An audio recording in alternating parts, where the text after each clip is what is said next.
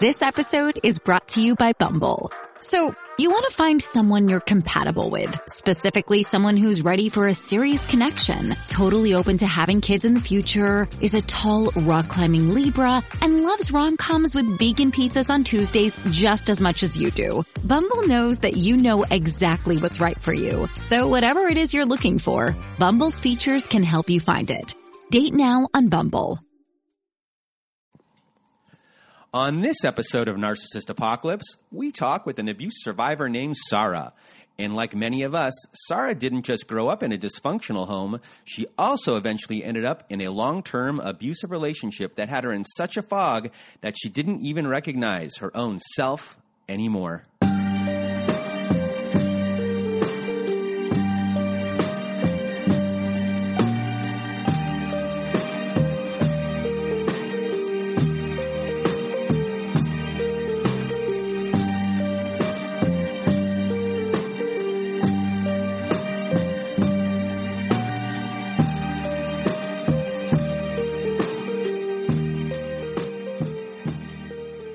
Welcome to Narcissist Apocalypse, a podcast that gives a voice to survivors of narcissistic abuse. I am Brandon Chadwick, but my friends call me Chad, and thanks for tuning into this episode. So what is a narcissist, you may ask? Well, for the purposes of this podcast, we refer to a narcissist as anyone who has displayed a pattern of behavior that shows a limited capacity to appreciate others' perspectives. It is that simple.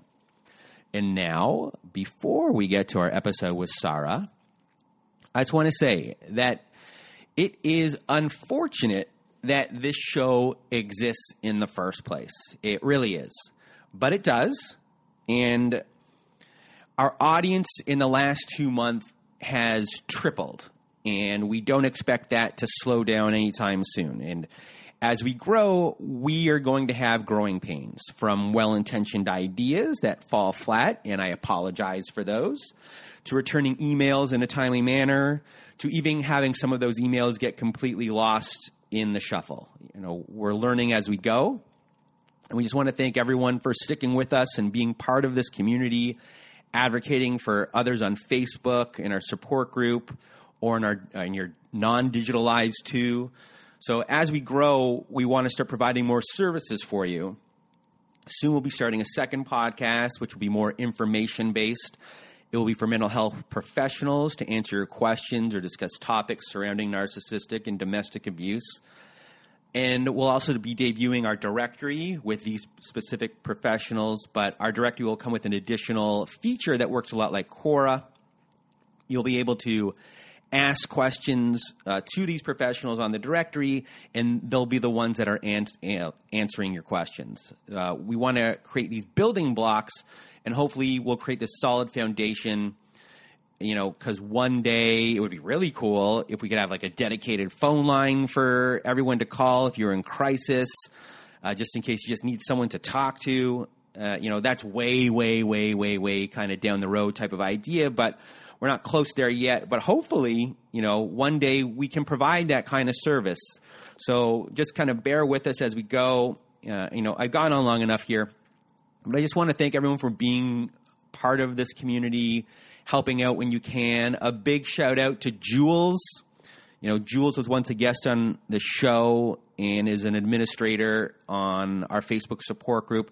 She's a wonderful person, and I'm proud that she's my friend. I just want to thank her for all her hard work. You know, she works really hard. She's got a full life, and she's out there, and she's supporting everyone. So big thanks to Jules. Also, the quickest way to be part of the show is if you want to read a letter to your narcissist and be part of our Letters to a Narcissist compilation episode. We've had 2 already. We're doing a 3rd. So we have a voicemail recorder on our website. Just go to narcissistapocalypse.com. It's on the right side of the page. It's always floating around, hard to miss. There's a button that says send voicemail. Press it, and away you'll go. We're accumulating these for Letters to My Narcissist Volume 3. And if you have to record more than once, because it only records 5 minutes at a time, twice, 3 times, 4 times, do as many as you need. If you want us to read your letters, me and my old pal Melissa, hey Melissa, send us an email at narcissistapocalypse@gmail.com. And now, I'm going to get out of my own way. Here is my interview with Saarah, and I'll check back in with you when it is all over. Hello, everyone out there, and welcome to this episode of Narcissist Apocalypse. With me is Saarah. How are you? I'm doing all right. How are you? I am pretty good. And you're about to tell us a story of your ex-narcissist. But before we begin, you're going to tell us a story of briefly of your family. And now, without further ado, I'm going to get out of my and your way, and the floor is all yours. All right.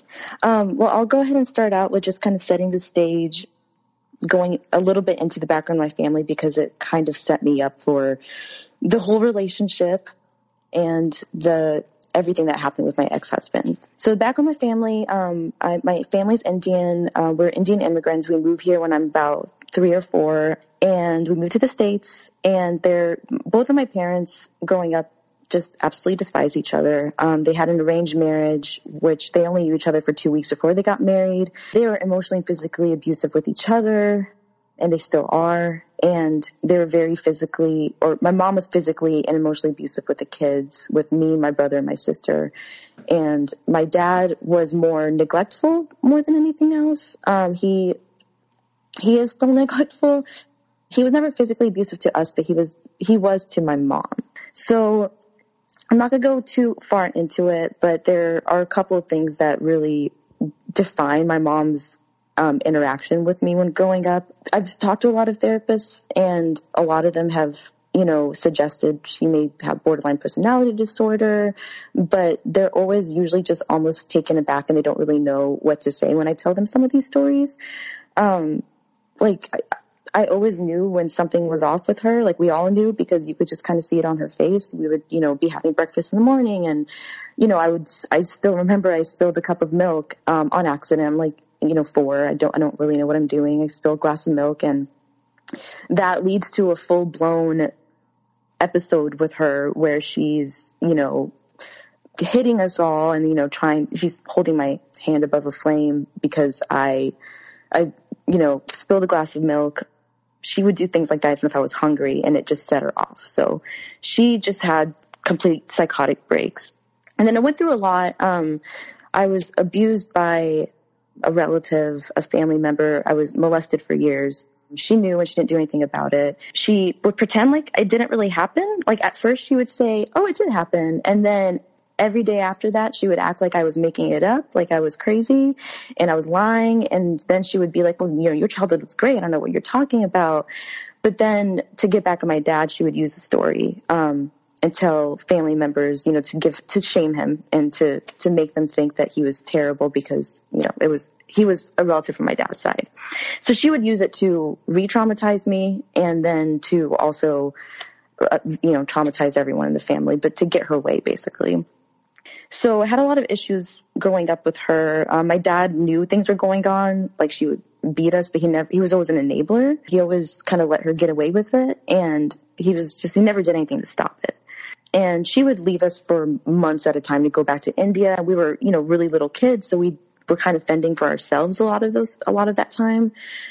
So I grew up, I was the oldest female child. So traditionally, I was supposed to be like the caretaker, next in line to be the caretaker. So I just had to learn really quickly how to take care of everything. So I think, that's the gist of it. I can go into so much detail about how my mom is a narcissist, but she definitely set the stage for me and for everything that preceded. And I just grew up knowing that, I wasn't allowed to have any feelings, and I grew up blaming myself, because when you're treated like you don't matter, you think, and you're also treated like you're the reason that this person is suffering, because she'd always tell us that, like, she can't live her life because she had us kids, and everything she was going through was always our fault. So I blamed everything on myself. I was always walking on eggshells. And, when someone doesn't protect you for some basic things, like they don't give you they don't meet your most basic needs as a child, like protecting you and looking out for you and just loving you, you have a really hard time, like, validating those needs for yourself and realizing that you deserve that. So it just really it was, the perfect recipe to just really completely screw me up. Did you also have fear of abandonment issues because your mom was always going away? Yeah, absolutely. And I think it wasn't just the fact that she kept leaving. Like sometimes she would leave and I would wake up and she would just be gone because she thought not telling us that she was going was going to help. I mean, obviously it didn't help when we knew either, but it definitely filled me up with that fear of abandonment. Like I remember, like if we were outside at a store and I turned around and I couldn't see her, I would immediately just start crying and sobbing and freaking out because I thought, oh fuck, she like left again. But the abandonment issues also come from, when someone's just not there for you when you really need them, when someone's hurting you, like then you're taught that, yeah, you're just left feeling completely alone and isolated and just completely abandoned. So anyways, I was raised in this setting, in this family. I got old enough to the point where she stopped the physical abuse, but the emotional abuse has always been consistent to this day. And cut to, I'm 22 years old. I'm going to school. I'm going to college. I am taking this English class and, I love this class. And this is something I realized growing up pretty fast that, English, writing, reading, like this is stuff that makes me feel like myself. And it's one of those things that I have that's just for me. I meet this guy in there. This guy who ends up being my husband. I don't talk to him for like 4 months. I eventually asked him to help me with a paper at the end of the semester. And he's 4 hours late to that first meeting. And, I keep waiting around for him because I already don't, clearly I don't have boundaries and clearly I don't realize that when someone makes you wait for them for 4 hours, that's not okay. That's not healthy. But you didn't know that at the time. I definitely didn't know that at the time. At the time, I was like, oh, he's just busy. And maybe he thinks I'm already making excuses for him. In my head, I'm like, oh, maybe he thinks you're just hanging out and doing your paper. He doesn't know how long you'll be on campus. So I make up my own excuses. I just tell myself this other story. So because I don't know, I just want to, I'm so set into thinking that this is something that's going to be good. And I just feel like I've already built it up in my head. So he shows up. And I realized later that was already the first boundary probably that he was testing for me. That was probably the first test. Like if this girl waits around for me 4 hours, like in his eyes, I'm already somebody who's probably very passive. So we meet. He doesn't really help me with the paper because I don't really need help. I know I already wrote really well and it was just an excuse to talk to him. So I go home and then I go back to campus so I could, finish working on this paper. We end up meeting up at the library again, and all of a sudden he's acting a lot more interested in me, and he starts asking me all these questions about myself, and I am I've always been a little too trusting, and I tend to be an open book, and I realize now I have to be careful about that, but at the time I had no idea that this was like something dangerous. So I tell him a lot of things about me, and he's asking pretty personal questions right off the bat, about my family, we're already talking about how isolated my childhood was. And this was the second time I've, talked to him. And one of the weird things in that conversation was I kept trying to ask him more questions because I wanted to know about him as well. And he's not sharing anything with me. Like, the most detail he shares with me about his family is that his dad likes to drink Diet Coke. It was some really benign detail about his father. But overall, he's like, yeah, my dad, he just says that he has a great family and they're divorced, but everyone's good. And I'm like, okay. So he just doesn't go into that. So we start talking right away. He starts texting me a bunch. I leave, I go home, and he just is texting me while I'm driving on the way home. So he doesn't wait 2 minutes until after I'm already in my car. And he's just, saying like, it was such a good conversation. It was so nice meeting you. I'm really glad, I ended up going to the library and, talk to you again.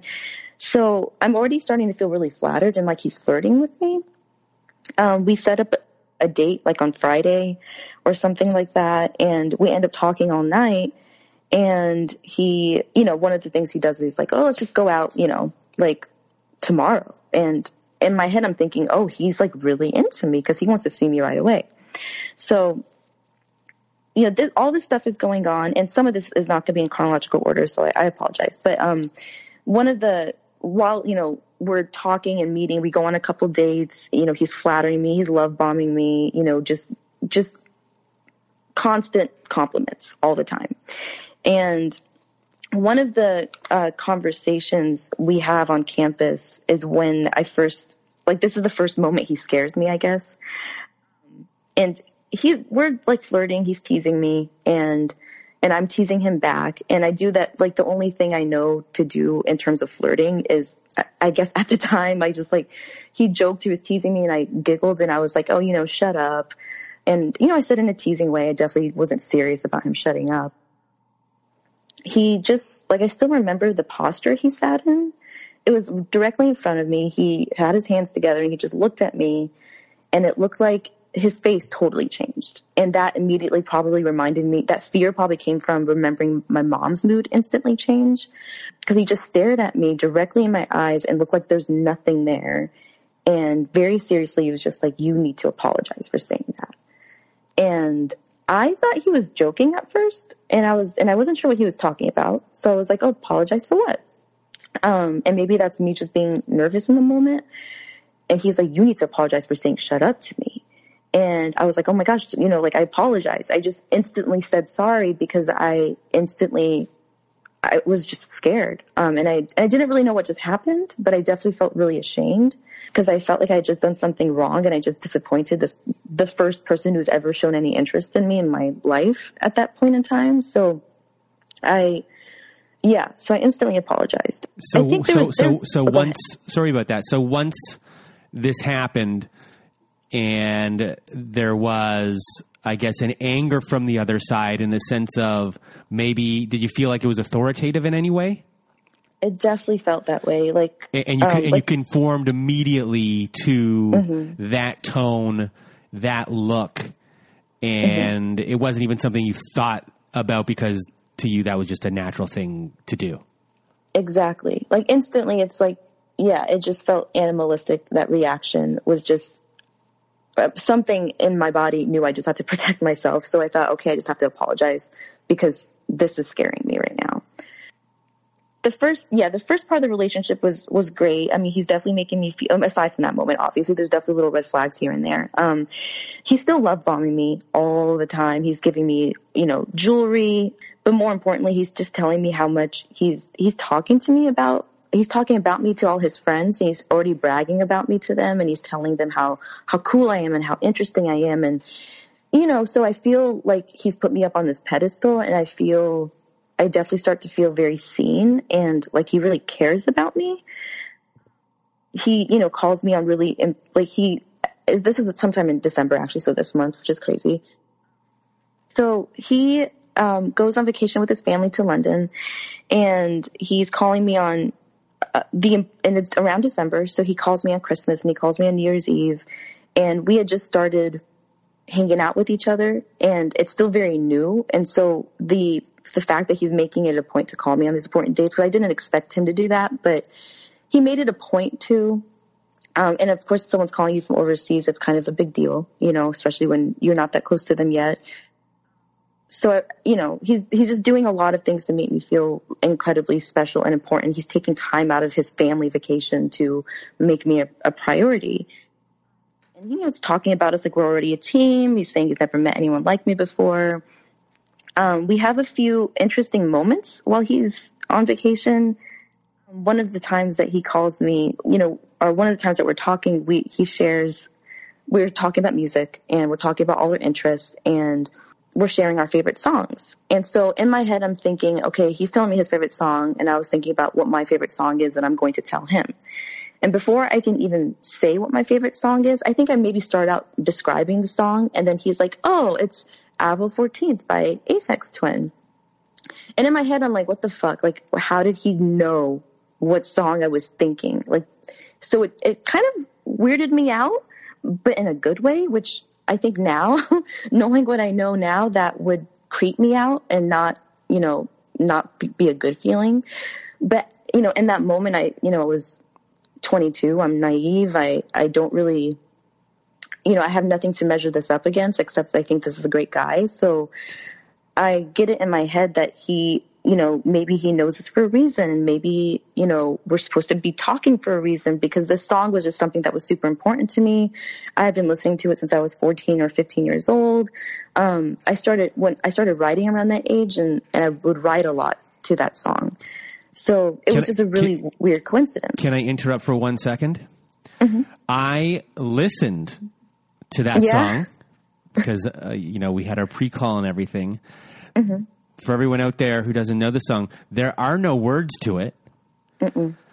This is, you know, how many downloads it had on or views it had on YouTube. Not that many. This is very obscure song for two people. Yeah. To have as their best song. And I think when I listen to the other Aphex Twin songs, they don't have any words. They don't, and they're kind of weird.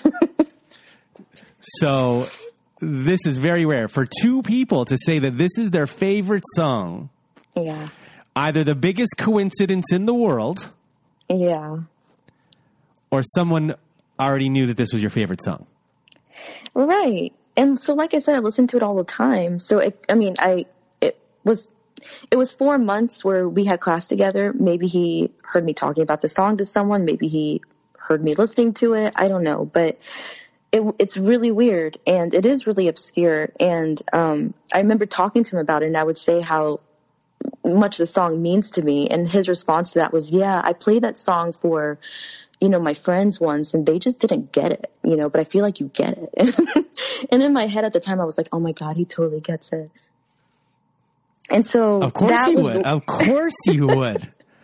Right. Like when I went to go listen to that song, I thought I was about to hear the catchiest song in the world, like an indie college song. And then I'm not saying any offense to your taste in music, but I was just like that was interesting to think that two people had that specific, because obviously all of their songs have no words and are in that, was it melancholy, or I don't know if that would be the proper term, but it was, you could have picked any of their songs in their catalog. And so I just thought it was like, that could be way more than a coincidence. Exactly. Yeah. It's weird. So that moment planted a seed in my head for the whole relationship. Because I kept telling myself, well, Saarah, that's a really big coincidence. Like, that must mean something. And I would say that in my head every time I started having doubts in a relationship. And it makes no sense. It's such an irrational thing to tell yourself when someone's treating you like shit. You know, like, why would you stay with that person just because of a coincidence like that? But it was just a weird seed that was planted, and just an excuse I attached myself to stay with him. And then the other thing was, I shared with him, you know, books and stuff. And at the time, it was easier for me to describe myself through, you know, songs or lyrics or books, because I probably had a very hard time, you know, identifying who I was at that time. So I would be like, yeah, like, have you read this story, or that story really means a lot to me? And so I told him about this my favorite book, Winesburg, Ohio, and how I read it when I was 15, and that's why I started writing, and how it changed my life, and it did, and I stick by that still. It was super impactful for me, and it really helped me cope with a lot of really bad stuff going on in my life. And I told him about a specific story in that book, and the story is interesting. It's kind of about this girl, and it's about how this guy is telling her how it's harder to be loved and to allow yourself to be loved than to love others. And I remember reading that my whole life, and up until that point thinking like that really, it made sense to me. And I told him about that. And at first when I told him to read the story, he read it, and he was kind of upset. He got kind of angry with me, and almost like he interpreted me asking him to read that story as me saying I was too afraid to be with him or something like that. I don't remember exactly what it was that he said, but it was something along those lines. And it was a really weird reaction, I thought, because I thought I was just sharing something interesting with him about myself. I didn't think it was going to be like threatening at all, because it's just a story. So we didn't talk for a couple of days. He just, you know, again, went from all over me to, I'm not talking to you anymore. And I thought something really wrong had happened. And then he calls me again, and And he's like, oh, I read that story again, and I think I understand it better now. And he acted like this story tells me so much about you. And he acted like he understood it finally.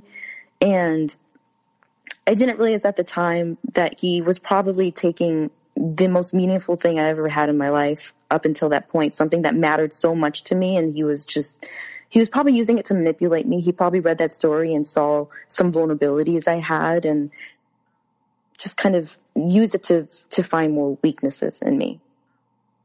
But anyways, I don't see any of that at this. I still think that this is going great and whatever.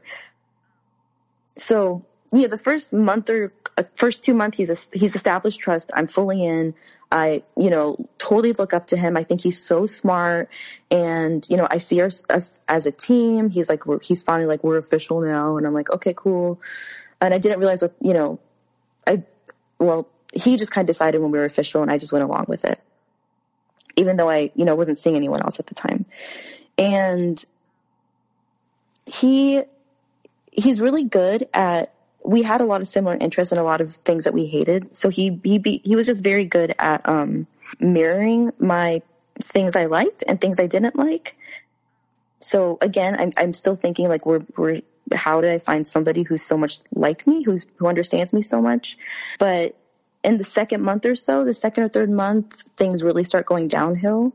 He started picking at a lot of my interest, and he would say a lot of disparaging things about, he started saying disparaging things about my looks. Like at first he would start picking on things like I was eating, and he would say like, oh, that's really unhealthy.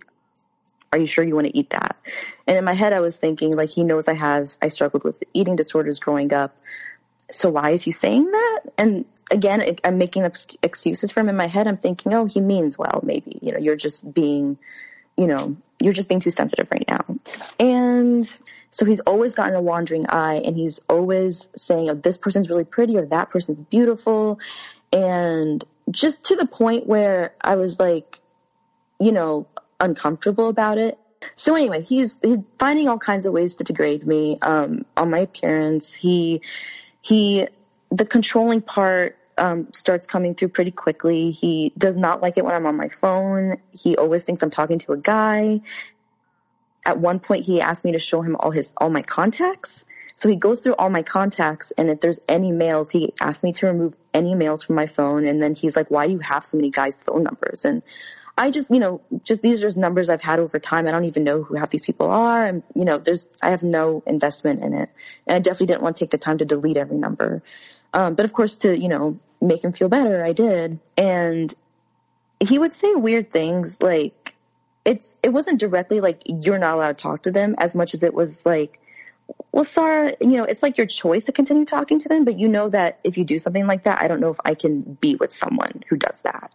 So it was always like this implication of an ultimatum where if you choose to do this, I will, It was a very subtle ultimatum in a sense. It's very odd. I was just watching The Matrix before we came on here, and The Matrix is a lot about choice, where it's all part of the movie is the thought process of it's the illusion of choice, and he's giving you the illusion of choice, where in reality you actually do not have one. Exactly. Exactly, because I'm cornered into thinking this is the only option if I want to keep him around, basically. So he does a lot of that. So I stopped talking to boys altogether, because I think, I'm being treated as if I'm doing something bad if I do that. So I don't have any guy friends. So it's kind of like he's also isolating me at that point in time. So he starts undercutting the most important thing to me at the time, which was writing. He starts getting really insecure about that. I got a lot of attention for writing from my teachers, and I had this little journal at the time, this little online journal that some people would read, and people would encourage me about it and compliment me about it. And he stopped complimenting me about it pretty quick, because I think he realized I I was already getting feedback from other people that was positive, and it just made him feel insecure. But he had this habit of turning all my good things into bad things. So the writing was this big opportunity for me to get this internship when I was with him at the time. And it was through the same professor he had a couple years ago. He tells me that he's like, I feel a little competitive with you about the internship thing. Cause something like that was an offer to him. So I've already realized that this is making him insecure. And of course I didn't go through with it. And again, he's really working at turning things I care about, things that make me who I am, things that are good, and he's turning them into something that they're no longer good, and they're hurting him in some ways. So I start, losing pieces of my identity and things that are important to me, things that make me happy. So the term that we discussed before you came on the show you called it inverting. Was it inverting negatives? It was inverting positives. Inverting positives. Sorry. Yeah. Inverting positives. So what he's doing here is taking a positive thing for you, especially from when you were growing up, something that you actually had, that was yours, that you were proud of, that you were good at. And it was something really big for you, very big. And now he's making you think negatively of this thing that you love, which is now going to start taking joy out of a lot of your life in that sense, I assume, because this is something that has really gotten you through to this point of your life. Yeah. Writing was how I found my voice. Writing, it wasn't through anything else. Writing, I started when I was like 14 or 15. That is when I found my voice. That's when I found a way to talk about my childhood, what I went through, what I was feeling, what I was thinking, because there was no other sounding board for that in my life. And writing was that thing for me. So it saved a lot of who I am. And it helped me figure out who I was in a lot of ways. So, and he knew how vital it was, because I told him everything, and I shared a lot of the writing with him. So he knew a lot of very intimate details about me more than anyone else. So he knew exactly what he was doing, and that's, what they do is they take something that probably grounds you and they try to remove that from beneath you so that you're destabilized. And just so everyone knows, this a lot of this has happened right now in a very short amount of time. And you've been undermined with a lot of comments, and like those are a lot of devaluing you comment wise and nitpicking. He's done the X's being crazy type of stuff going on. The control stuff that he's been implementing over this period of time is an immense amount that has been going on, and now this. Taking your positives away from you. And just also for everyone out there, this is a short amount of time, but your relationship did last for 6 years. Correct. So, this is just kind of the beginning of everything. And this went on for a very long time. And I guess we'll eventually get into the point where we'll explain that he was also in the military. Yeah. So this is all the very beginning of the relationship. And a few months in, he tells me that he's in the Navy and he's in the reserves, and he tells me he gets called up for deployment.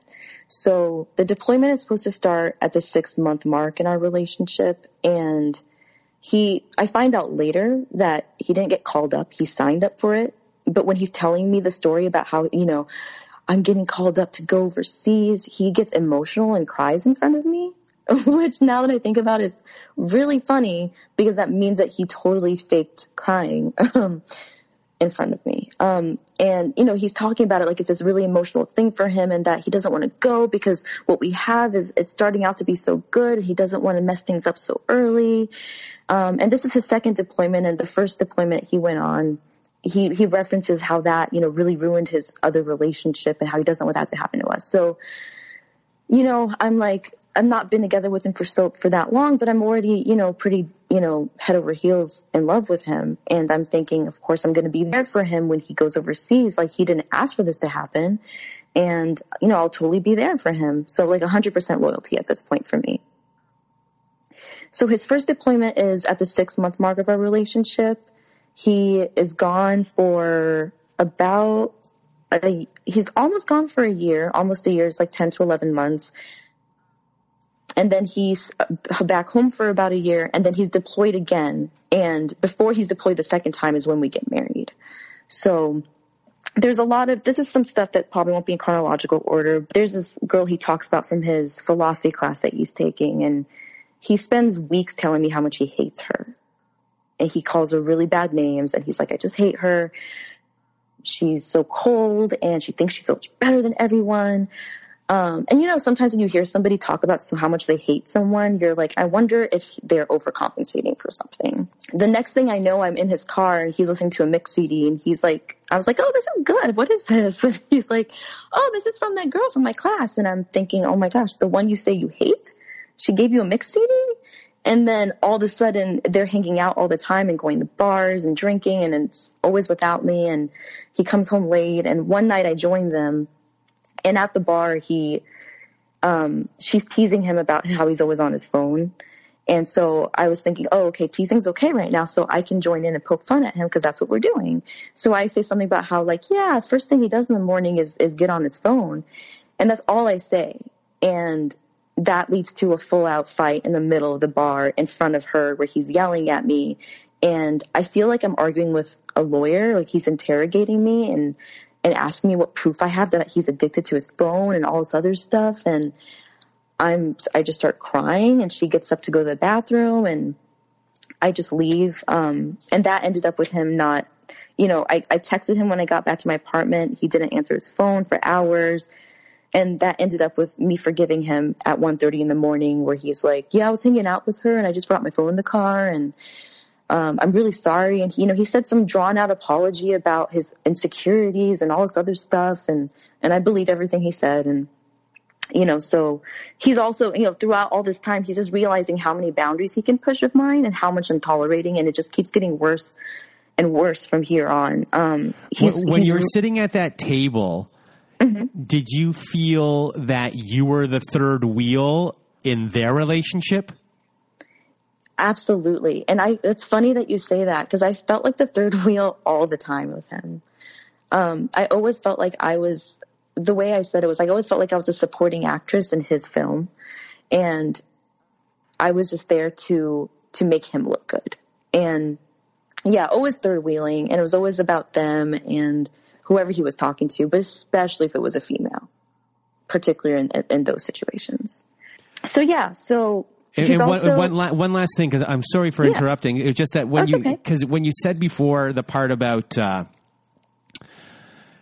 when he doesn't, sorry, what am I saying? When you said the part about when he is, saying that he doesn't like someone, it just, for me, my memory goes boom, right back to mine. And that was their MO. Whenever they said they didn't like something, that was their sleight of hand trick. It was like, you're not going to look at this person now because I've already stated for so long how much I have disdain for them. So why would that person be a threat? Right. But in reality, they were the threat. They just made you look over there immediately by saying it. Exactly. Yeah, because, every time I brought it up, the line was always, like, how much I didn't like her. It was always like, you're crazy. Why would you think that, Saarah? So there was nowhere for me to go from there. That was basically him telling me, like, you shouldn't believe what you're thinking and feeling because it's not true, So already being conditioned to think that. And so there were several girls throughout the relationship. And I do remember that night. It was not that night, but maybe the following day. He gave me a whole lecture on how I'm codependent. And again, that authoritative thing, like he's lecturing me and as if I don't know what the fuck is going on or anything. And then he gives me a book on codependency that I read. And then I believe that I'm the problem. He's treating me now that, like, he apologized, but then he went from that to actually you're the problem. And I believed that for the majority of the relationship, that I was the problem. At what age does he give you that book on codependency? I was probably still 22 years old. And he's around the same age? No, he was older than me. He was about 5 years older than me. Okay. Or 6? 5 or 6 years older than me, yeah. That's it's a pretty advanced type of tactic or move. I would say, like at 22, does a 22-year-old even know what codependency is? I didn't. Yeah. And even at 27, I didn't know what codependency was. So, right. He was really doing his work. He was. And like, that's the thing. Like, he was smart, but any intelligence he had, he perfected his manipulation with that intelligence. And yeah, I didn't know what codependency was until I did read that book. And I'd only been in therapy by that point in time for like 6 months or less. And it was with a therapist I wasn't really getting anything out of anyway. So I really had no idea internally what was going on. So another aspect of him was another way that he manipulated this whole situation was and I know narcissists tend to be really charming people. He was the epitome of charm, and he was so personable, and all of his friends just like when he was around, he was definitely the center of attention. He was a storyteller. He had all the good stories. He was also the comedian, and he was just, revered for his intelligence. And, his friends have no clue what's going on behind doors. And I'm quickly realizing that this person I'm spending all this time with is so different when we're out in public. And I think I'm crazy because I don't understand how somebody can go from being such a terrible human being to being such a good human being. When you were out in public and you knew the behind the doors persona, and you're watching him being so charismatic with friends and strangers and everything, are you watching it from your own body, or are you kind of watching it from behind you, watching it go on, if that makes sense? That does make sense. I definitely didn't feel like I was in my body. That's funny that you put it that way, but it definitely didn't feel like I was. It was one of those moments where I felt like my head was kind of floating, and I was just I felt really blank, and almost like, am I hearing this right? Is this really happening? But and so a part of me, when you witness something like that, maybe a healthy person would be like, hey, what's that about? But I remember being too afraid to bring that up because he was also, I realized quickly how insecure and fragile he seemed, and how insecure he was about any criticism. So I knew that if I did bring this up to him and accused him essentially of pretending to be something he wasn't, it would be a full-blown meltdown. And I knew that would probably be the end of the relationship. So I just never brought it up. I just chose to ignore it. And at the same time, he's doing all this, his friends think he's great, but he's also he's telling them a lot of stories about our fights, personal details about our fights that make me out to be like I'm irrational and crazy, and make it out to be like he's just very patient and, so he's proactively discrediting you to them to make you look incompetent. Yeah, to make me look incompetent, overly emotional, hysterical, everything. He had a habit. He thought it was funny to tell the stories from his perspective when, in fact, it was just extremely degrading and just made me feel really, really invalidated and really stupid. So anyways, it's a whirlwind. It's like this for some time. Eventually he told me I need to go into counseling again. And I was doing counseling on and off at the time. So I go back into counseling. He tells me I need to see a counselor. So, of course, not him, just me. So I go into counseling, and then my counselor is like, maybe you should do couples therapy. So I suggest that to him. We end up seeing a few couples therapists for a couple years, on and off. And we see maybe 3 or 4, I think. And he is really good. This whole experience was really terrible for me because I put a lot of trust in my therapist, and each therapist just loved him, So, and a lot of that time I couldn't bring up, he told me I wasn't supposed to bring up certain things in our relationship because he was not ready to talk about it and he was too embarrassed. So I didn't bring up a lot of stuff. So when the therapists are validating him over you, at that point, do you think officially that you have gone crazy? Yeah, I definitely think so. It wasn't until I started seeing a new therapist. She was the first one who started making me feel less crazy, because she, probably caught on to some details I shared and realized that there was a lot more going on beneath the surface than I was letting on. And what was not very smart is I felt threatened by that, because she started challenging me about it, and I stopped seeing her. So fast forward, I'm just really miserable. I had just gotten to the point where I felt so uncomfortable and unwanted and unsafe that just being around him just made my blood curdle. It just made me really unhappy. So another incident that happened towards the very end that, of course, totally deflated any possible chance of this working out was I went to a pharmacy and I had a card that has money on it, and I use it to get, whatever medications I need. And what's funny is I was supposed to go to the pharmacy to get, it's not funny, I guess, but it is a little funny now. But I was going back to the pharmacy because I needed to get Xanax, because I was getting Xanax because my doctor was like, wow, you're going through a lot in your marriage. Like, I think you need some Xanax. So I was going to get Xanax for myself because of him. I couldn't afford the Xanax, and I didn't know why, because I know I had enough money in there. And I make a bunch of phone calls. I call the pharmacy, and I go back and I call the insurance company and everything. They said somebody had spent $250 from my card. And I was like, I have no medications that cost $250. But we did share this card, but nothing we had cost that much money.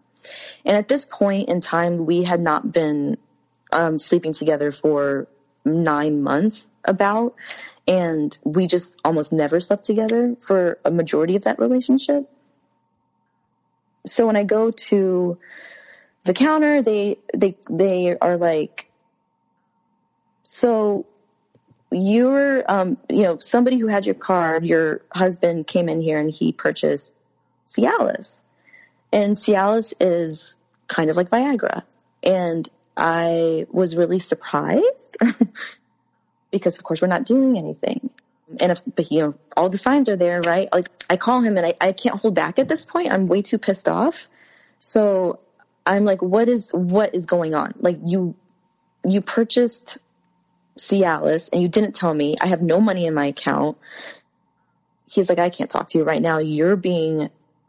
I can't talk to you when you're like this. You're being irrational, and I told you I don't like it when you get like this. And so I'm like, okay. He hangs up on me, and then I'm like, screw this. So I start texting him, and I'm like, you need to explain what just happened. What's going on? And I'm like, where is the pill bottle? I'm going to find it. I need to count how many pills are in there, because if one's missing, even if one isn't missing, it doesn't matter, because he did it. He's already, not being faithful, and he won't tell me where the pill bottle is. So, and, to this day, I was never able to count how many pills were in the bottle, and that's fine. But it really bothered me in that moment, because I feel like I kept wanting more and more proof of what he was really doing. And so he knew that, and he knew it was driving me crazy that he wasn't telling me where the pill bottle was. Like, he knew he could hold that over my head. If that's the last vindictive thing he did. It really didn't matter. I mean, you guys weren't sexually active at the time, and he just got Cialis. So yeah, exactly. He was doing a nice railroad job of deflection and reversing it back onto you to make it that you were crazy, and he did a very good job of it. He did. He was really, really good at it. And it's kind of mind blowing. You have no idea what's happened to you until you're out of that situation. But yeah, he was really, really good at twisting everything around to make it seem like, nothing I thought was happening was actually happening. So I didn't think I was living in reality. I just was really confused all the time. You were getting gaslit, and you had the fog. At this point, is the fog lifting? Oh, absolutely. Yeah, that was definitely Yeah. And for those that don't understand the fog, it's fear, obligation, and guilt. And that's just a terminology if you're new to narcissism and narcissistic abuse. So at this point in your relationship, you've been confused, and now that confusion is slowly dissipating, and you're starting to see these things for what they are. Exactly. Yeah. And so when I do finally leave, I was really proud of myself at the moment. Like, I was definitely devastated, but I was also surprised that I left. And he messages me, I think a couple days later, and he's like, so I think we should try we should just do one more couples therapy session. He was like, just to make for absolute sure that like there's no hope left. And my sister is like, don't do it. But of course I do, because I don't want to be the bad guy that he pinked. I don't want him to be like, well, she didn't even try to go couples counseling for the last, I didn't want him to paint it out to be like I gave up too easily or something. So I give in, and we go to couples therapy like for 3 weeks, like once a week. And that whole span of time, he doesn't talk to me outside of couples therapy. While we are in couples therapy, I'm not really sure what we're talking about while we're there. He doesn't even say very much. And I'm like, what's even happening here? Like, there's obviously no hope left. And at the third session, I just call him a coward, and I could tell how angry it made him, because I've just had it. And I realize now that it's, he was dragging this whole process along because, one, to just hurt me. But also because he didn't like that I left. That in his world gave me a power that he did not want me to have. And he also wanted to drag this along because my brother worked at the VA at the time, and he was getting some paperwork processed for disability for an injury he had on his hand. And at one point during one of our arguments, he was like, he got paranoid that my brother, if I told my brother what was going on, then my brother would somehow put a stop to this paperwork going through, and then he would never get the disability income that he was trying to get. So I didn't realize this till later, but I'm pretty sure he was waiting for that paperwork to be finalized before finally telling me, oh yeah, I hired a divorce lawyer and we're done now. And like, that's all it was. So it ends there. Kind of. I end up feeling really like that first drive home from going away from him for that final time. I was crying. I was like, what just happened? Is this real? Is my life is like totally been turned upside down? Like, you just left this person you thought it was your new family, was this new beginning for you. And you realize that you've lost it all. So it's this crazy, I just feel like I have no idea where I'm going. I don't know what's going to happen next. And the next feeling almost immediately after that was relief. Like, I was definitely sad and I was definitely traumatized, but I felt so much relief because I didn't have to be around this person anymore. And I'm starting to realize like how miserable he made me. You can breathe. You can breathe. You can breathe for the first time. To quote Kelly Clarkson. Yeah, exactly. There we go. She gets it. Yeah. So this is the first time I've actually ever been on my own in my life and safe. Not living with an abusive person, away from my mom, away from my ex, and kind of able to start that healing process again. I've spent the last 4 years, I've been single. I haven't dated a soul. I've spent 3 years not feeling attracted to another human being. Like, the idea of being with someone was really repulsive to me. But you just needed a hard reset. I did. I didn't just spend 4 years, being miserable. I spent 4 years like learning about myself again. And so what have you learned about yourself? A lot, like a lot. And I think that a lot of that has been just this last year because I've finally been able to have my own place and be on my own without having to worry, constantly look over my shoulder at what the next person's going to do to hurt me. I've been working on kind of like finding my voice again, because I think that first 3 years where I was still trying to like survive, it was a really big distraction from dealing with everything I had dealt with, and not only in my childhood, but also with my ex. So I've started writing again. Writing is one of those things that I've always been really, really scared about picking up again, because I just feel like I'm going to fail at it. I feel like I'm just going to lose it again, and it's just going to disappear. And that was such a big part of my identity that I feel like for a long time, I didn't know who I was without the writing. And one of the ways I look at it, I guess, is, one of the reasons I wear it like a badge of honor is because I see a lot of other people who kind of get into one relationship after another, and they don't really seem to be okay with being alone, and they seem really uncomfortable about kind of processing things that they're going through. And I know that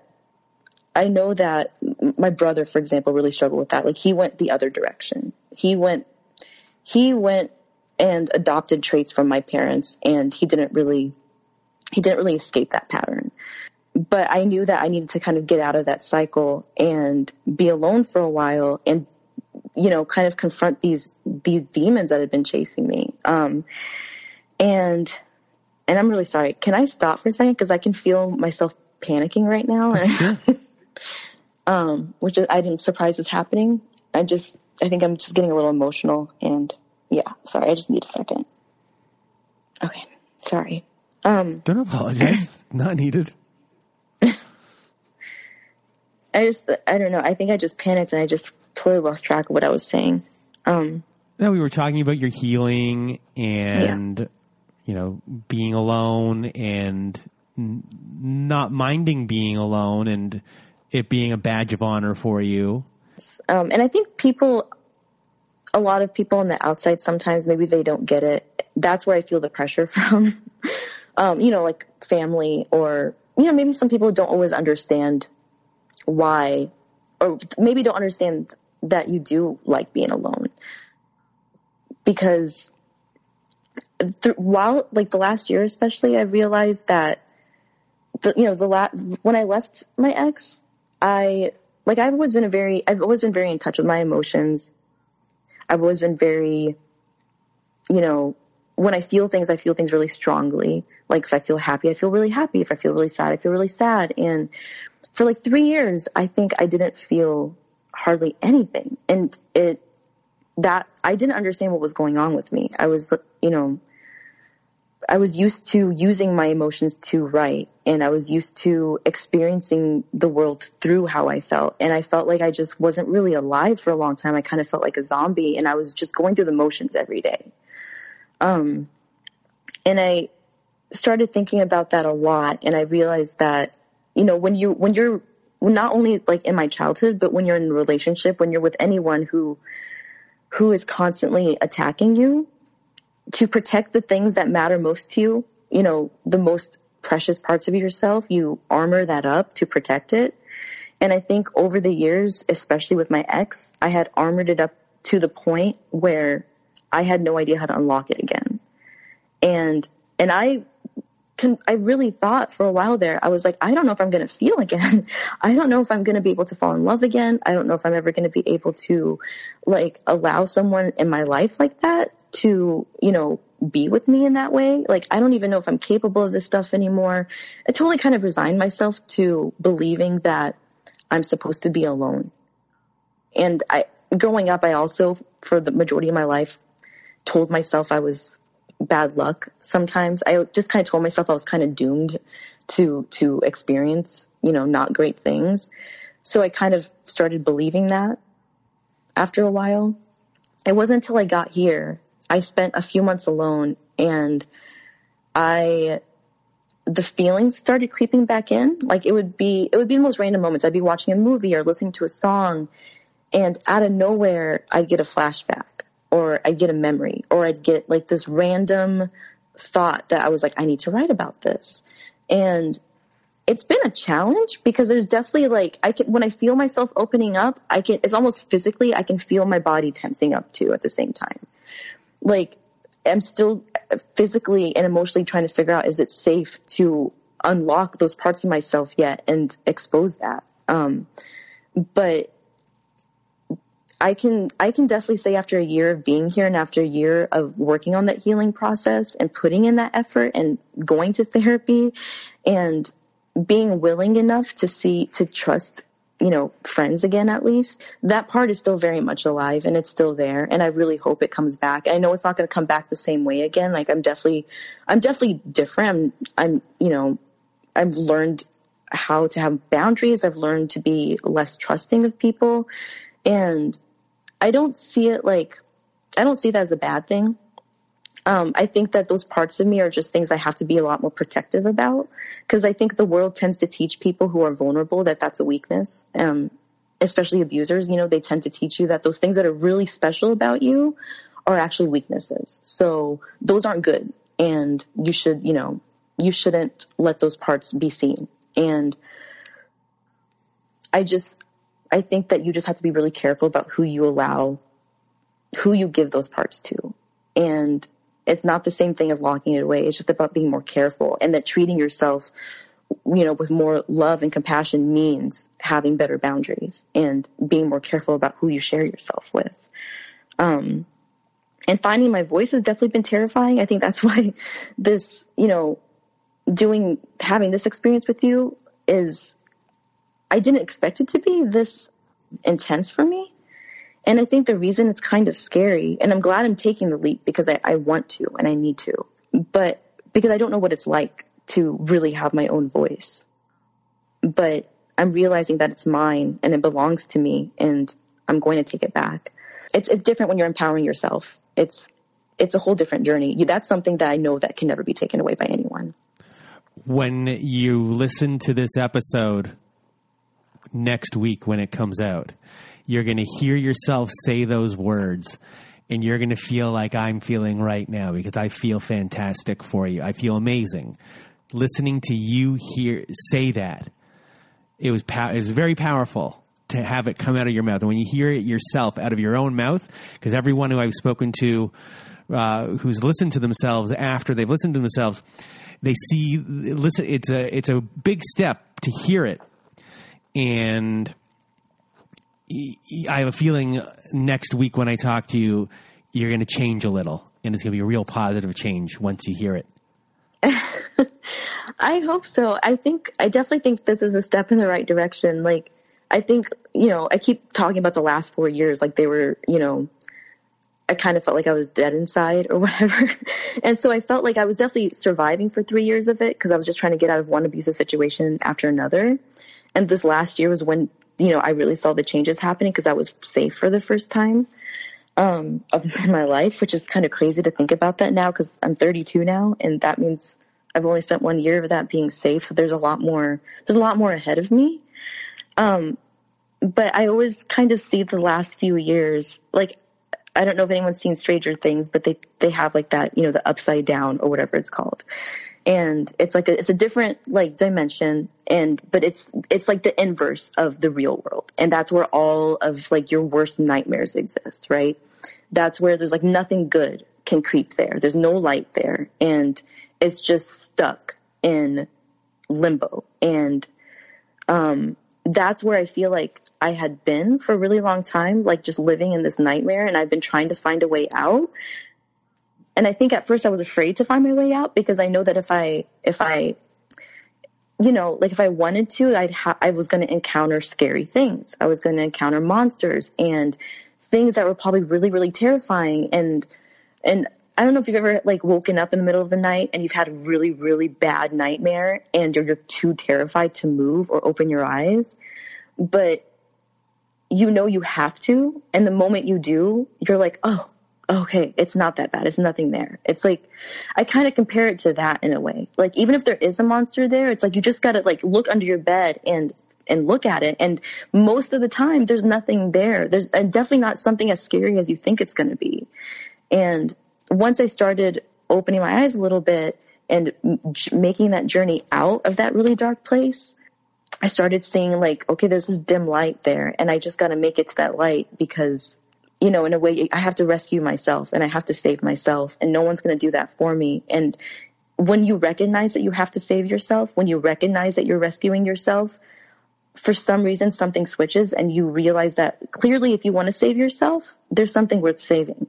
And if you want to save yourself, that means you see there's worth inside of you. And I mean, I would never, I hate to say this, like I really despise my ex, and I really hate everything he put me through, but I feel like the strongest person I've ever been in my whole life. And I like surprise myself every day. Like I wake up in Oregon. It's a place I never thought I'd ever be. I live in my own apartment. I have, you know, 2 pets. I have great, you know, friends here. Like, and I'm on my own. I did all that on my own. And I can say that. And I can say that no one helped me get here, and I did it for myself, and I did it myself. And there's just nothing that beats that. There's just no achievement in my life that beats that. So that I thank him for. I definitely thank him for that. And you should be very proud of yourself. I mean, you had an incredibly difficult upbringing. You had all of these patterns of survival your whole entire life where you lost your identity of who you were, and now you're finally taking your power back and becoming the person you were always meant to be. Yeah, that's definitely what it feels like. And it's kind of exciting. So before we end our show, do you have any last words for everyone out there? Oh, yeah. I think so. I think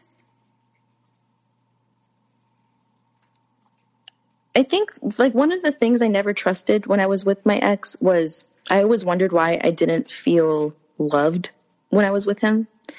And he would always tell me it's because you're insecure. It's because you're this, because you're that.